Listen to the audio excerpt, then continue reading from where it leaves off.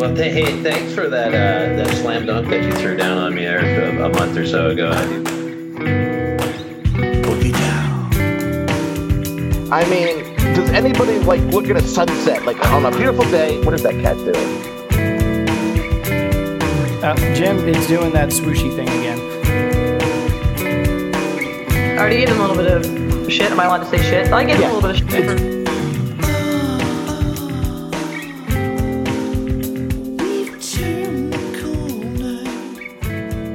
And welcome to episode 37 of the Romantic About Baseball podcast. I am your host, Adam McKinnon, joined as often by my co-host, Jim Passon Jr. Jim.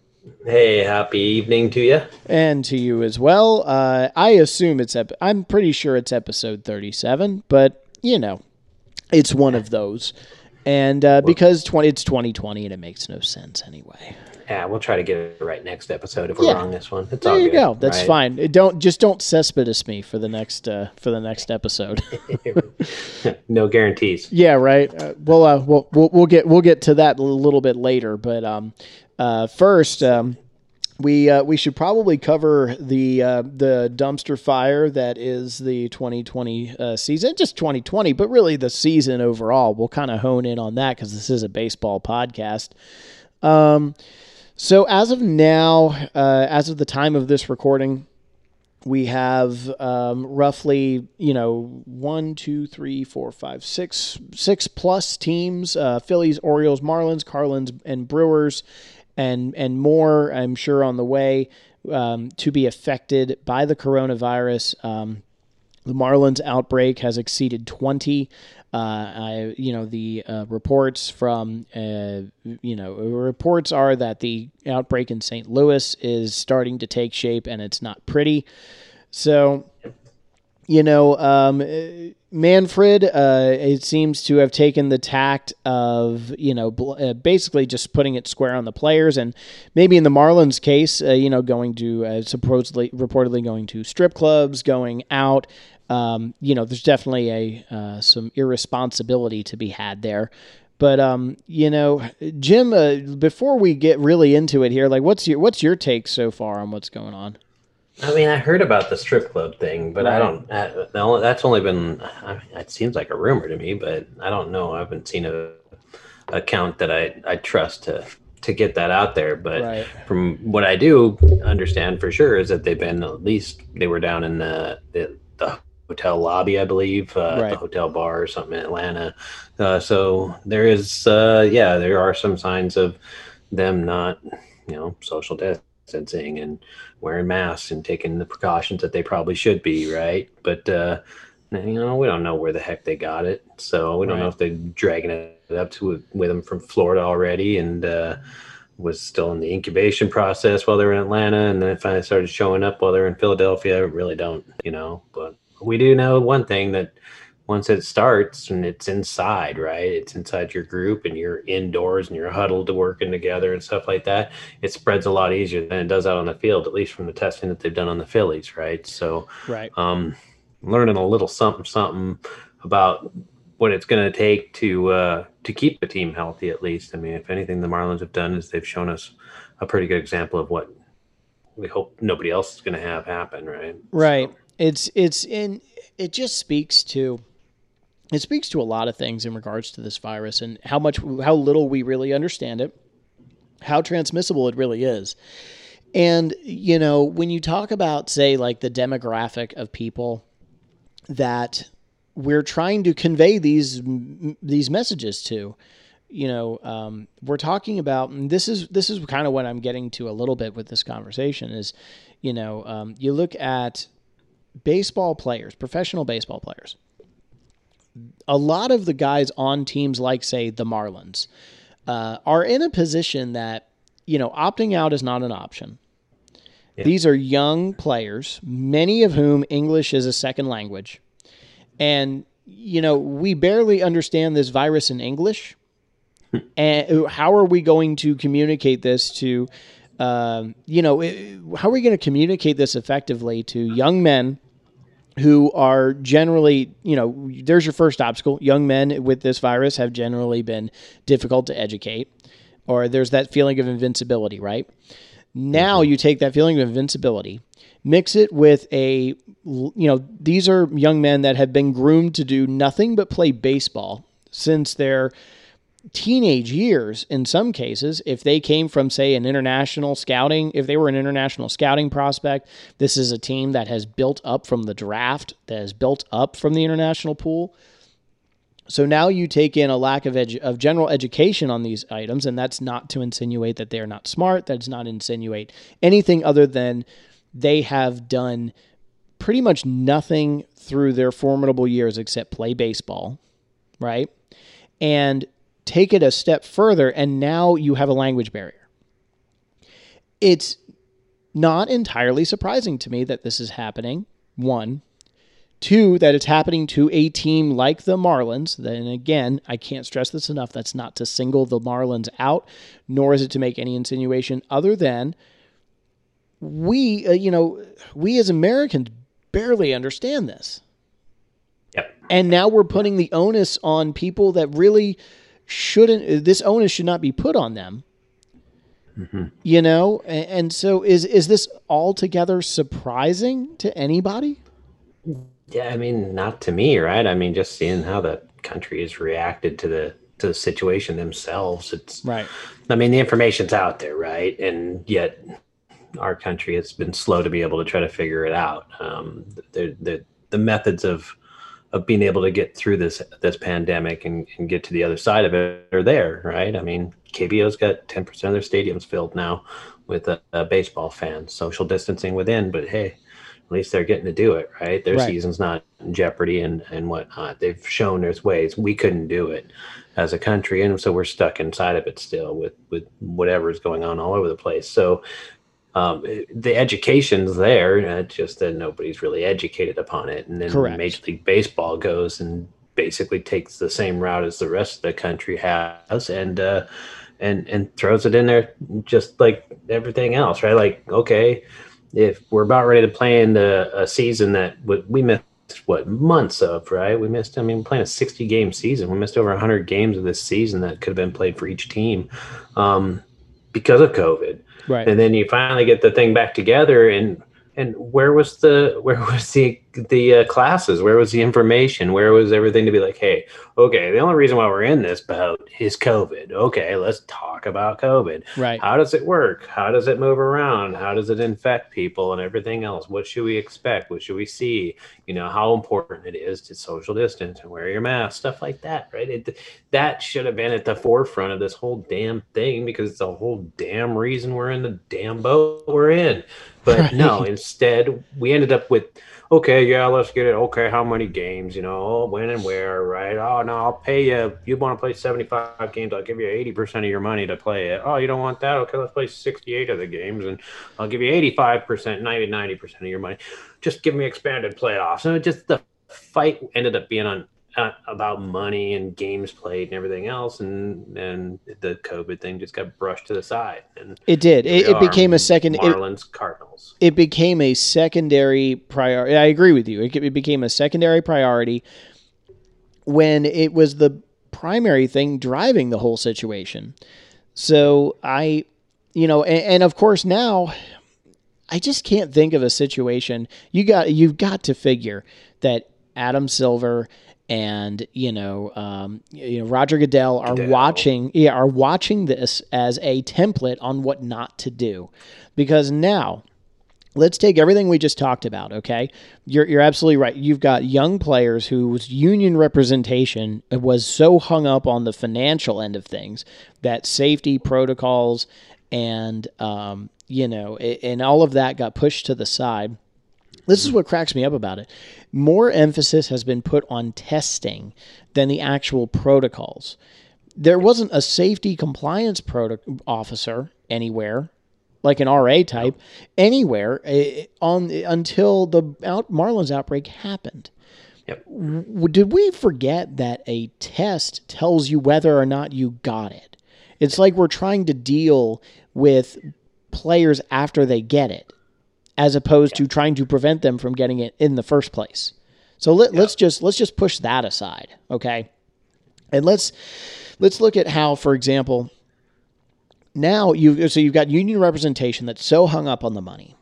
You finally get to the field because you're a Marlins player, you're an Orioles player, you are a Royals player. You're trying to make a roster, you're trying to make a name for yourself in this game, and yet, what ends up happening is you end up with these outbreaks, and what frustrates me is that now Manfred stands over everybody and says, "Oh, well, you guys better shape up."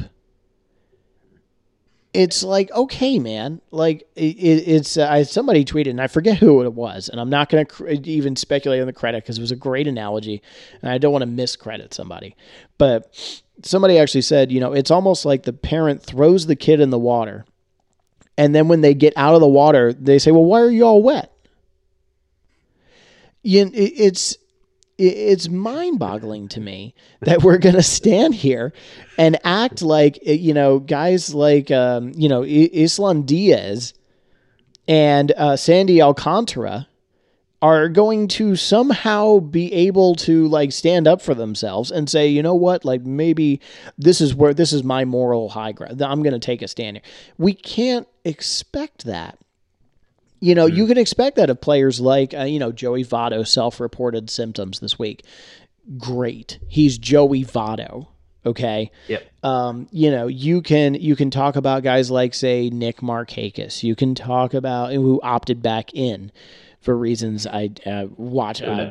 Yeah. I mean, you're a platoon outfielder, and it's like, yeah, let me just jump right back in the mix here. I don't see why I wouldn't. Right. I mean, so you look at these players, and David Price. These are guys whose career is made. They'll make more money than I can dream of, and they're set. I'm not. It's frustrating because it just shows the lack of education of this virus and how it works, and it shows the sort of blame game, the sort of sense of higher accountability we're putting on people who we can't expect to have that level of, awareness. Yep. Yeah.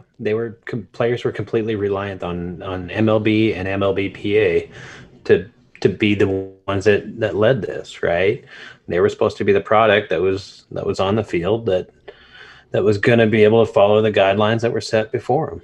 Yeah. I mean, they got a responsibility, but it wasn't laid out worth a shit. So, complete. I just feel like it's a failure on both sides, because you really this whole argument started as, look at the owners and look at how they're mistreating the players.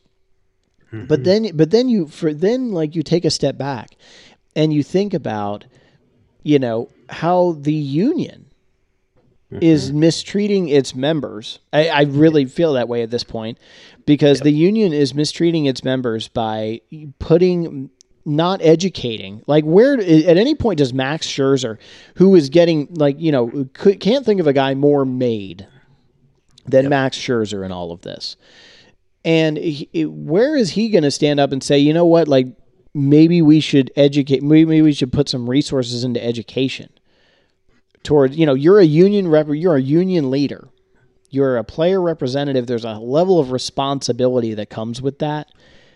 Yep. And, you are Don Mattingly is a manager of a team. There's a certain level of responsibility that comes with that. Yep. Derek Jeter, you're the owner of a team. There's a certain level of accountability that comes with that. Yep. And we have literally every level of this game right now, just looking at the public like, meh. You can't, you can't see me right now, listeners, but I'm shrugging my shoulders. Yeah. What were we supposed to do? I don't understand. I mean, there was nothing. We tried the best that we could. I don't buy that, man. It's so frustrating. And it puts guys like even Steve. All right, I'll use Steven Souza Jr. Okay, here's a guy as an example. Guy that spoke out was quoted, basically speaking to players, saying, your decisions off the field will put all of our seasons in jeopardy this year. here's a guy recovering from a incredibly violent, terrible knee injury. Yep. He needs this. He needs 2020 in all of its weirdness. Yep. So what Max Scherzer is doing, and what Justin Verlander and all of these high-end player reps, I don't know if Verlander's a player rep. I'm just kind of throwing his name out there because he just seems like, he's Mr. Outspoken on all of this shit except sign stealing. Well, sign stealing when it's not his team, and then if it is, and then he's silent about That's the deal, yeah. Come at me, Justin. The biggest thing that I have an issue with is that your union leaders are supposed to, fight for wages, create a safe working environment, and they succeeded, I guess, on one thing, and they failed on the other.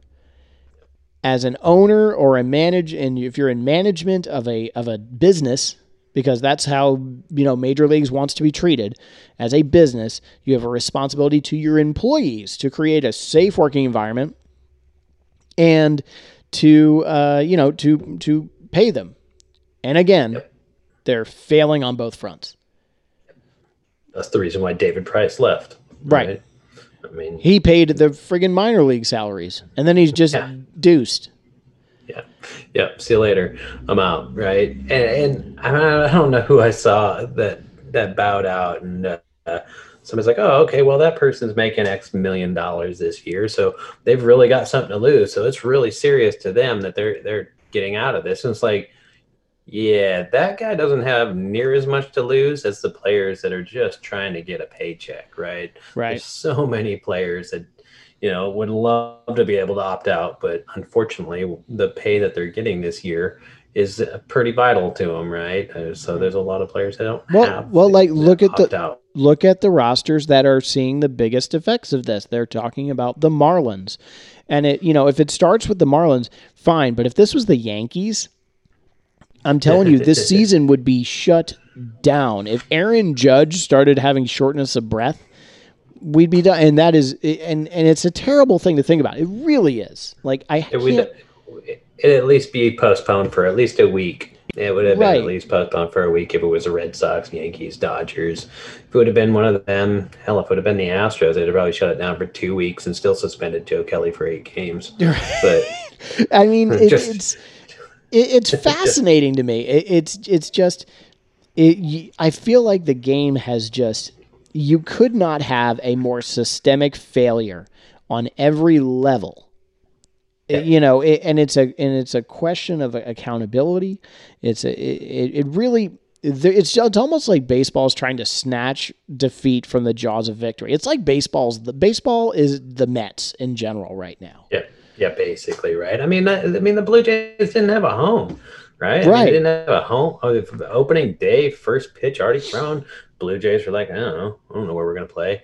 And then they picked out the postseason and figured it out like 3 hours before first pitch that day, right? I mean, everything about it is winging it. I get it. It's 2020. It's a different year, so we got to play by different stuff, right? Different rules, and but good Lord, a little bit of preparation on anything. Good Lord, just a little bit. I mean, all that time that we were hoping that we'd get 81 games for a season or 75 or 70 or whatever. Right. And they finally got down to the point where the Players Association said, I give up. You just tell us how many games and when we got to show up. You had all that time, all those 21 games per team that we're missing. What happened in there? Who was trying to figure out, well, okay, we know we're probably going to go down to like a 50, 55, 60 game season. Major League Baseball knew that was the plan the whole time. Well, okay. Right. Then what'd you do with that month of June? Right. Would you that early part of July where you were piddling away the opportunity of playing more games in the season? Were you working on the plan? I mean, you knew you were going to have some sort of season. You never planned on not having one, because if they would have never planned on not having a season, because their whole damn goal was to have like super postseason so they can make some money. Right. Yeah. So, it boils down to, for me, Jim, it boils down to the fact that the two most critical components of this, you have two people that are not qualified for their job. And you're talking about Rob Manfred, who is a lawyer who I am buying into, and I am so embarrassed that I I have talked positively of Manfred in the past on his handling of the Astros situation, and I have had positive things to say about him. But here's the thing: you have a lawyer who does not like baseball. Hot take, right? You have a lawyer that does not like baseball. Then you have a baseball player who is not a lawyer representing the players. Yep. You have two people that are, if you combined them, you would have one of the positions. You know, because say what you will, and there's a lot to say about Don Fehr and Bud Selig. There's a lot to say, but I will tell you this: it's kind of in the same way. I feel like I look back at at that administration, if you will, the '94 strike team. I look back at Donald Fehr, and I look back at Bud Selig, and then I look at compare them to, say, Rob Manfred and Tony Clark, and as irritating as the '94 season was, it was important. It felt like it stood for something. Yep. It felt like yes, there was this surface level millionaires versus billionaires. I get all of that, but it felt like it was there was progress being made, that the players had to win because it was right. There was a moral compass. Yeah. There's nothing here. It's like 2020, it's a straight up circus. Well, it is, and because I feel like the players are eroding the ground that they had to stand on all of this. It's eroding underneath of them because of and this Marlins outbreak is what's doing it, because it's clear they did not educate.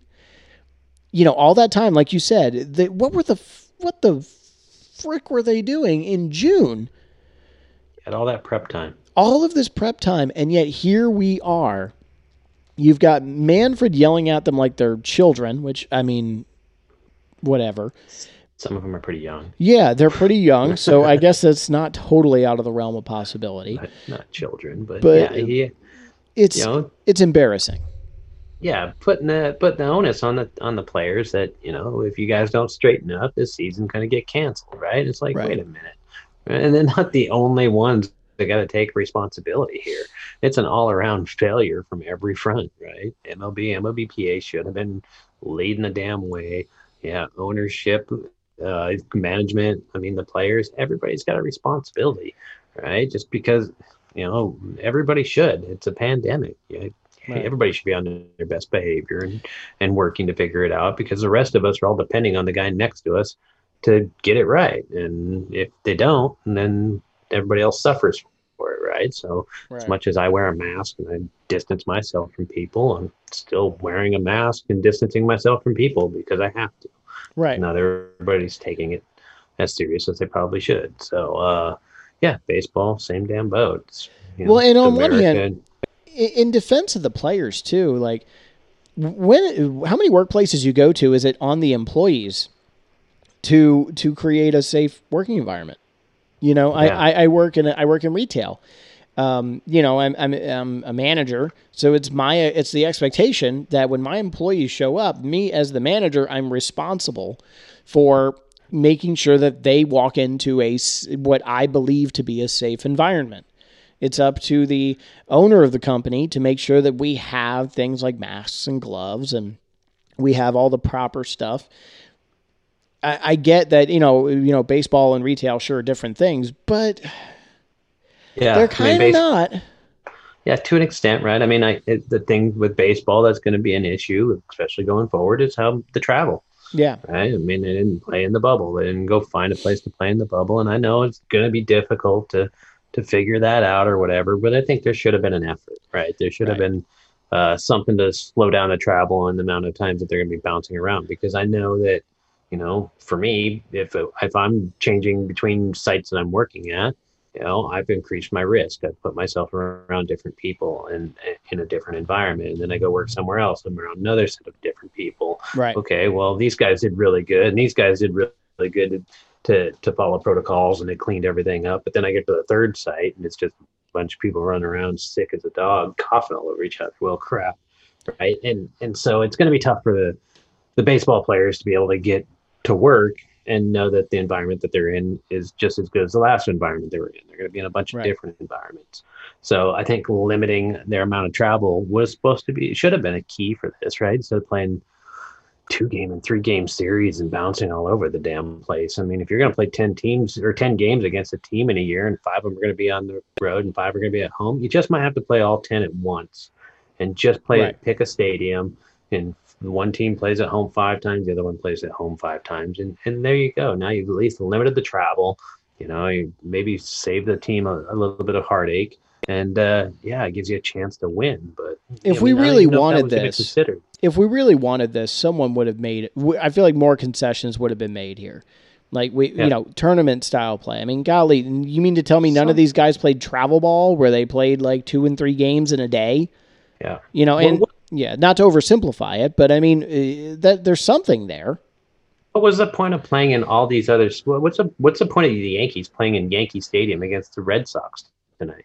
Right. Does it really matter? There's no fans going to be there. Why did you even make a schedule that way? It didn't matter where they played. All you had to do was get the players there. Is it the baseball field? Yeah, okay, that works. Can we bring in our broadcasters and get it done? Okay, yeah, the place for the cameras. Okay, they could play in Philadelphia for all I care.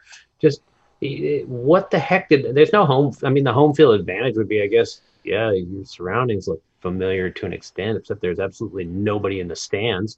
So really, it tells me that what I was saying earlier, like, if you're going to play 10 games, just play 5 at home, 5 away in the same stadium against the same team, and then move on to the next thing, right?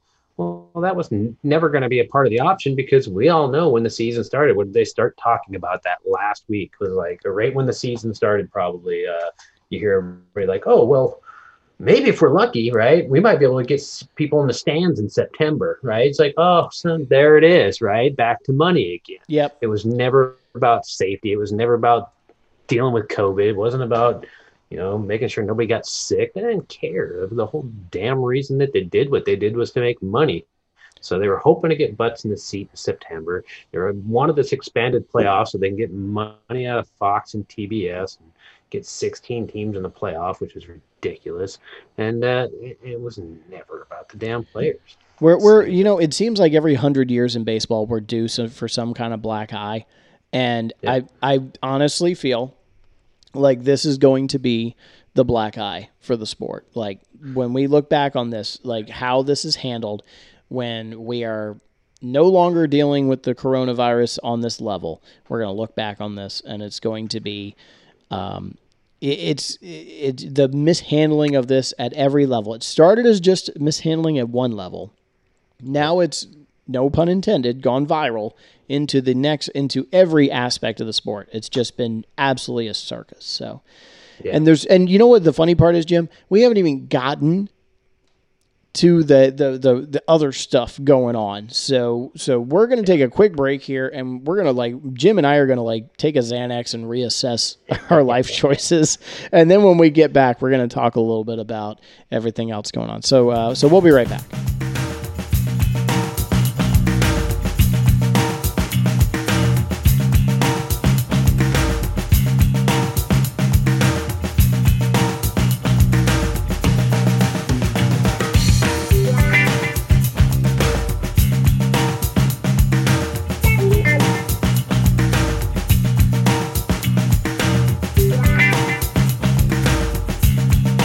And welcome back.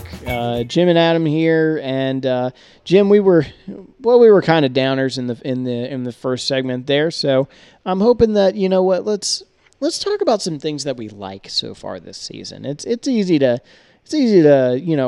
forecast rain when you're wet, so let's talk about some things that we like this season. You brought up a good one while we were off air there, so tell me what you like so far in 2020.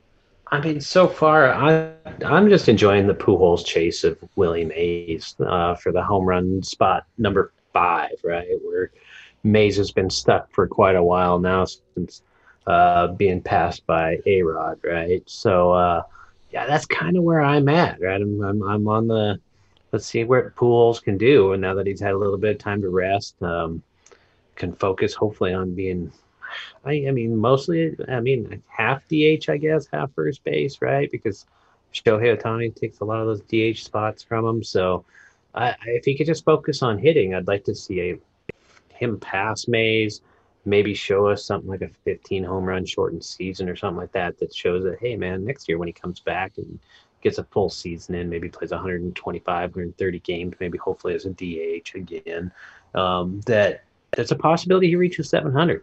All right. So I'm really curious to see if he's able to put enough progress together. As long as he's healthy, he's going to pass Willie Mays here, hopefully within a week or two. But I just want to see if the progress is enough this year to set him up to reach that magic 700 where only Ruth and Aaron and Bond sit. I wonder. That's what I'm jacked about. And it's funny, like recency bias, right? I wonder if when we look back on Pujols' career, if we look at it with as much disdain as we do now. Like we really look at the latter part of his career, and we look at the contract, and we look at how he's kind of fallen off in the last couple of years, or a few years really. I wonder if we're going to look at it the same way. Like I agree with you, because I feel like the importance of what he's doing is almost being we're letting it pass us by a little bit. Yep. Where it's kind of like, I get the impression that Pujols is the victim of the steroid era in a way, because nobody's reached these heights that hasn't had those sorts of allegations. It's almost like we don't believe it or we don't trust it. Yep. So we're trying to find reasons to doubt it. And Pujols is sort of the victim of that. So I agree with you. I think I'm rooting for him harder now than ever before. Yeah. Because I want to see, in a search for positivity, right? In the search for positivity this year, he is a story that I think that will get underreported now, or will be dismissed now, and won't get the recognition it deserves. But I think in about 20 years, when you and I are famous and we're being interviewed for Ken Burns Jr.'s baseball documentary. Can't wait. Yeah, we'll be looking back on Albert Pujols' career with a lot more reverence than we currently have. Yeah, I think that's the size of the contract to get him into LA has also been a detriment to what he's accomplished in his career, right? It's like the man earned his paycheck, right? And moved to LA on that paycheck, and then didn't put up the years that he put up while he was in St. Louis. Well, of course. I mean, he aged. Good grief, And so, yeah, he didn't age like Barry Bonds. Well, we all know why Barry Bonds aged the way he did. That's no mystery. We should be applauding the fact that Albert Pujols has obviously been fairly natural, right? I mean, at least it seems like it, the way that the production's been. So, do you feel? I wonder. Sorry, but I wonder. Do you think that analytics and like because Albert Pujols is the tail end of his career corresponds in a great deal with the rise of analytics. And analytics is a now. It's a very in the present type of thing. It's analyzing data that we have in order to predict outcomes or things like that, right? Do you wonder if Pujols' career is marred so much in the present because it's almost like we've convinced ourselves not to enjoy the majesty of it? Like Hank Aaron felt, everybody, all of these great hitters, Willie Mays, Hank Aaron. Willie Mays was like a borderline platoon player towards the end of his career. Jackie Robinson batted .249, his last season with the Dodgers, just 2 years removed from the World Series. That World Series. You look at guys towards the end of their career, and I think about, like, say, A-Rod, clearly a product of the steroid era. I mean, admittedly, the product of the steroid era, right? Yep. And then Albert Pujols, as we look at the end of his career, it's almost like we're so wrapped up in the numbers, in the immediate numbers now, that the sort of majesty, the sort of romanticism of what he's doing is almost being kind of put in the background a little bit. Now we're spending more time talking about how much of a drain he is. Like, do you think that we're talking about Hank Aaron this way when he went back to the Milwaukee to play for the Brewers after his time with the Braves? Yeah, no, he never had to worry about 5, 6, 7 years of his career being put into that scrutiny, right? He didn't ever have to worry about going through a StatCast era, right? Where Pujols, unfortunately, is only going to get maybe a quarter of his career in the StatCast era, and that's it's a crying shame because I'd have loved to have seen what the difference is between the Pujols of back then that we used to get to see versus what we've got now, right?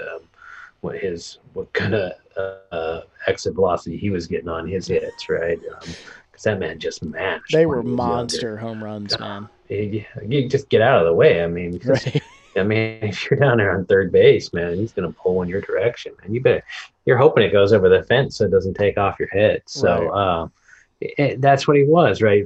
Versus what he's now. But the only information that we got on him now is, oh, look at this. Oh, he's not that good. Well, yeah, he's 36 to 40 years old in the StatCast era. So I just worry it's passing. I just worry it's passing us by. But I'm making in all of the negativity surrounding this year, I am very much on board with trying to hold on to. Maybe it's time to kind of take a step back and hold on to the things like Pujols and like the records that he's chasing. So I agree with you there. Look at him in the positive light because what he's done in his career and how he's done in his career, he's just a respected person in this game. And so we should be applauding what he's actually done. Yeah, we might not be seeing the Pujol numbers that we all were hoping that we'd see when he was getting to be 40 years old, but he's still putting up some numbers that are pretty cool career-wise, and they should be celebrated. Yeah, we should be hoping that some of these guys that sign their big contracts are putting up numbers like he is, on their age 39 season, when their contracts are albatrosses, right? Yeah, 39-year-olds aren't going to be very popular in 20 years. Yeah. There may not be that many of them. There are not going to be too many that get that, right? The only reason why we're getting 39-year-olds and 40-year-olds now is mostly because of contract length. Right, that does it. I'm embracing my thing that I like this year is I'm embracing the weird. And I'm loving the fact that the Baltimore Orioles are in second place in their division. They're 5-3. The Seattle Mariners are just a game under 500. The Marlins, albeit with a shortened season so far, are ahead of the Nationals. The Cubs are in first place decidedly in the NL Central, and the Colorado Rockies are edging the Dodgers. My thing that I love this year is the weird, is the fact that, we could really, Jim, we could see a first-round matchup in the playoffs that include the Baltimore Orioles, okay, and it's not inconceivable. Just follow me on this. The Seattle Mariners. I'm just saying it could happen, and I'm loving it. It is so fun to think that somehow could Shed Long, you know what I mean? Could Dansby Swanson make a run at MVP? Yeah, why not? Could we be looking at you're a Chris Davis revival away from the Orioles becoming a legit powerhouse? Come on. It makes no sense because there's no way that's all that the Orioles need, right? It makes no sense. Yep. But there it is. Every game's worth so much more now, so every win counts for so much more in a shortened season, and they're putting up wins. So every time they do that, they increase their playoff percentages, right? I mean, even the worst of the worst that I see here shows that before the day even started, Baltimore Orioles had a 12% chance to make the postseason. Would you have guessed? I would have bet my mortgage that the Orioles would not have a 12% chance of the playoffs after the first week of the season, and I don't give a shit when it started. Yeah, no, would have never, ever, ever would have gotten it. And that was before today, right? And they won today. So I don't know what it's going to be tomorrow. But Could the Orioles be buyers at the trade deadline? Like this is right? the kind of type of stuff that runs through my head.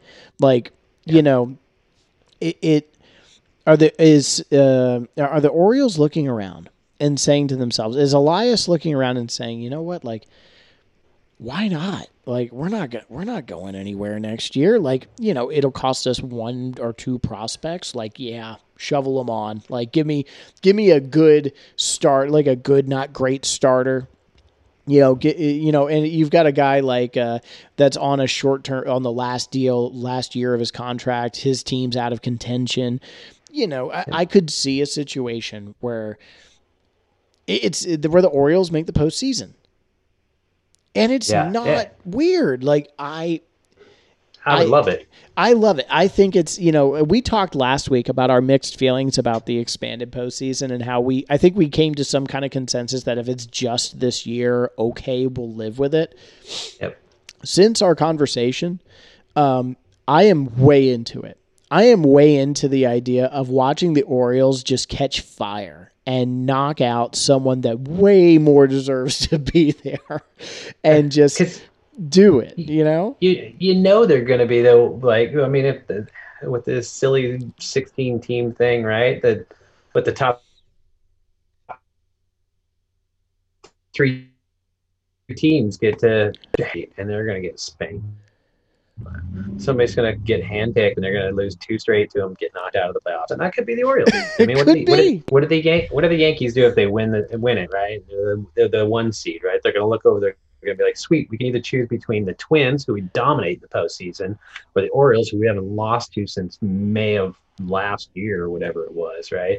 I mean, who do we pick here, right? But somebody's going to pick somebody, and they're going to get knocked out by somebody. And right. I mean, it'd be pretty hilarious if it was the Orioles. I mean, it's gonna be great, dude. Like there's a real bad news bears element to all of this, yep. and I think wouldn't it be something if after all of the shit show that this year has been, wouldn't it be something if the Orioles or the Royals or the Tigers are 5-5 right now.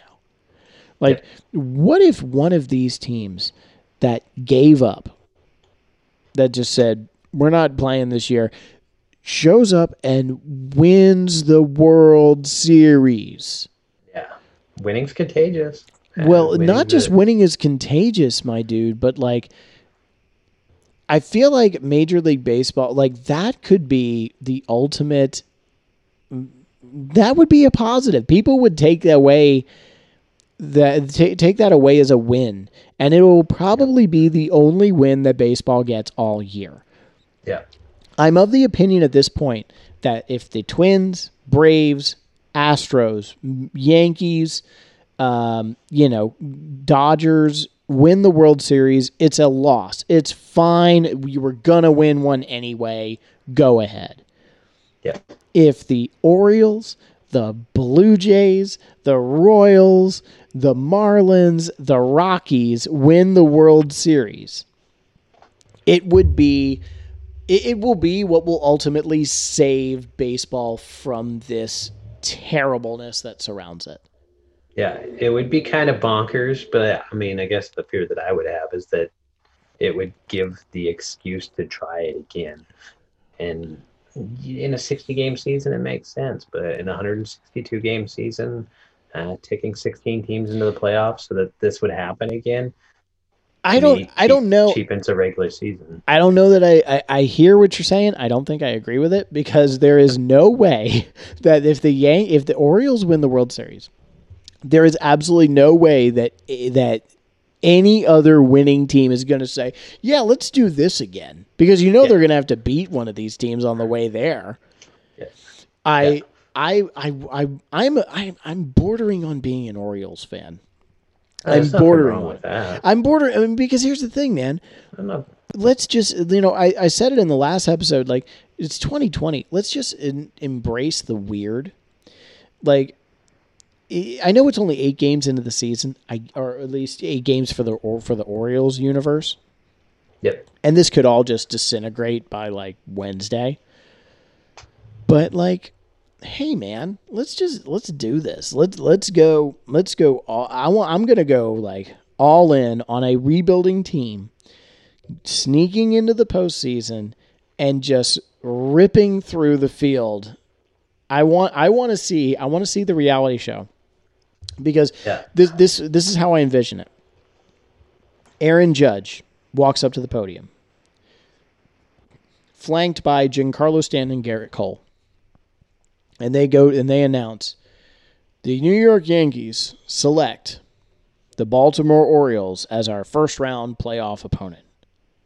And then it's like, whatever, montage plays, all that. Yeah. And then the last out, all right, the last out.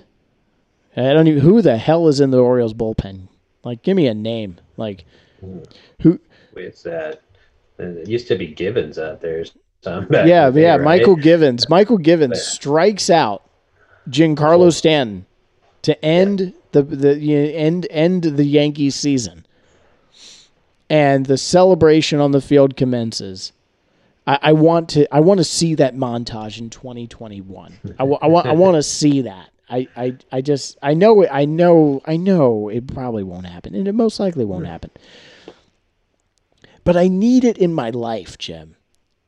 It's only 2 out of 3. I mean, that's the problem that I have with the thing, is how cheap it is to get that victory.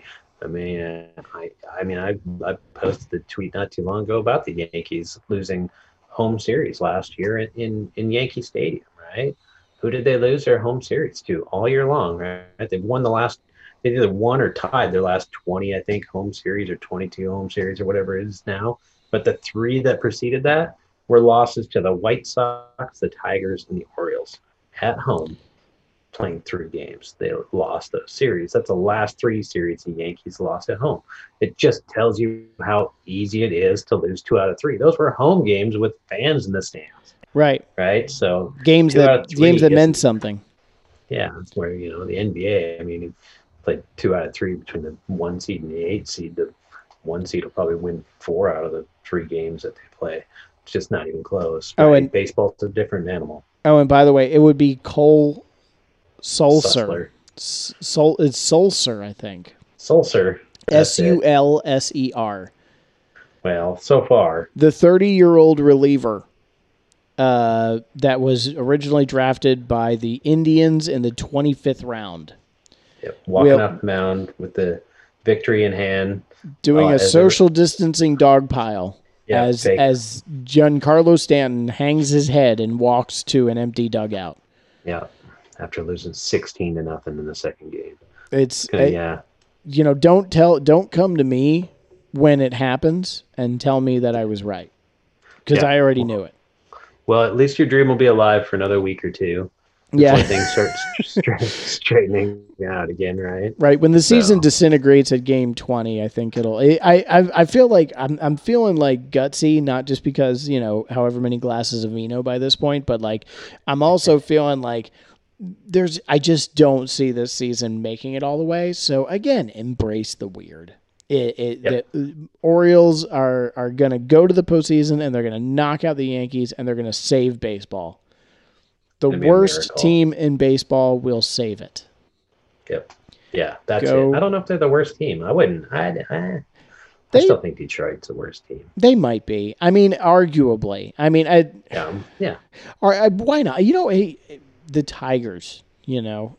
Joe Jimenez striking out. Same thing. Striking out George Springer. I mean. Copy and paste. Like I'll take any team that lost 100 games in the last 2 years as my World Series pick.